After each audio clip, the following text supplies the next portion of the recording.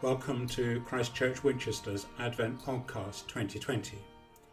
My name is Brian Wakelin and today is Saturday, December the 5th. Have you ever read a story which appears to be coming to a premature end? The heroine has been captured, put in the deepest prison. She can see no way out. She is without help. She is without hope. Surely the story is over. The people of God were in that situation in Jeremiah's time. Their political world had been turned on its head. Judah, caught in the vice between the superpowers of Babylon and Egypt, had been demolished, literally in the case of Jerusalem and the temple. Jeremiah's diagnosis is that the disaster was as much theological as political. All this was a consequence of paying lip service to God over many generations, while happily reneging on their part in fulfilling God's promises. The people have been forcibly moved to exile in Babylon. Their feelings are poured out in the lament to God that we find in Psalm 137.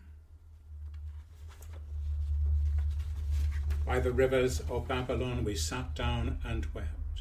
When we remembered Zion, how can we sing the songs of the Lord while in a foreign land? The familiar patterns of living, Passover, Feast of Weeks, Feast of Tabernacles in Jerusalem, gone.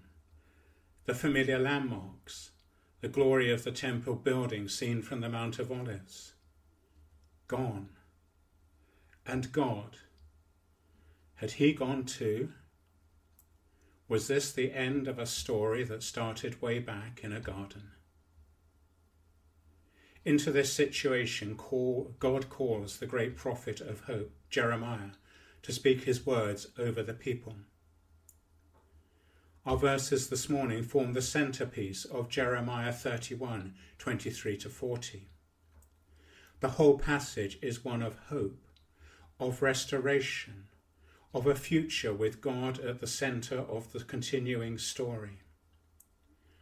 Listen to verses 31-34.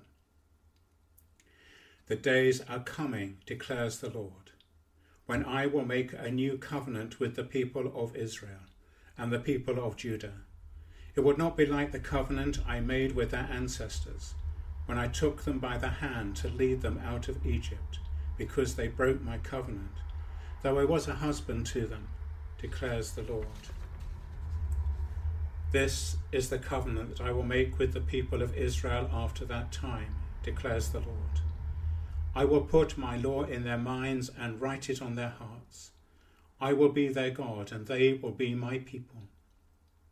No longer will they teach their neighbour or say to one another, know the Lord, because they will all know me, from the least of them to the greatest, declares the Lord. For I will forgive their wickedness and will remember their sins no more.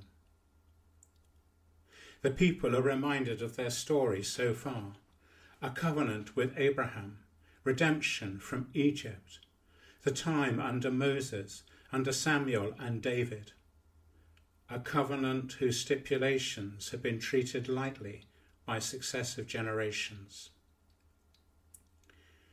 In the midst of their uncertainty, in the midst of their tears for what might have been, in the midst of hopelessness, God speaks afresh with a new promise. The waters of Babylon included the Tigris and the Euphrates, the life-giving waters of Eden. There will be nothing mechanistic about this new covenant. It will not be something out there that others have to point them to. Instead, the relationship with the Lord will be an intimate, personal one. This covenant will not be written on tablets of stone, but written on their hearts, the place of the will. The broken relationship will be repaired with a new intimacy of knowing God, a relationship built on God's grace, no matter how great or how little they might feel.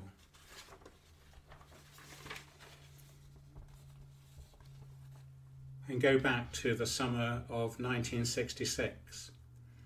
I was in Pathfinders on a house party in the New Forest.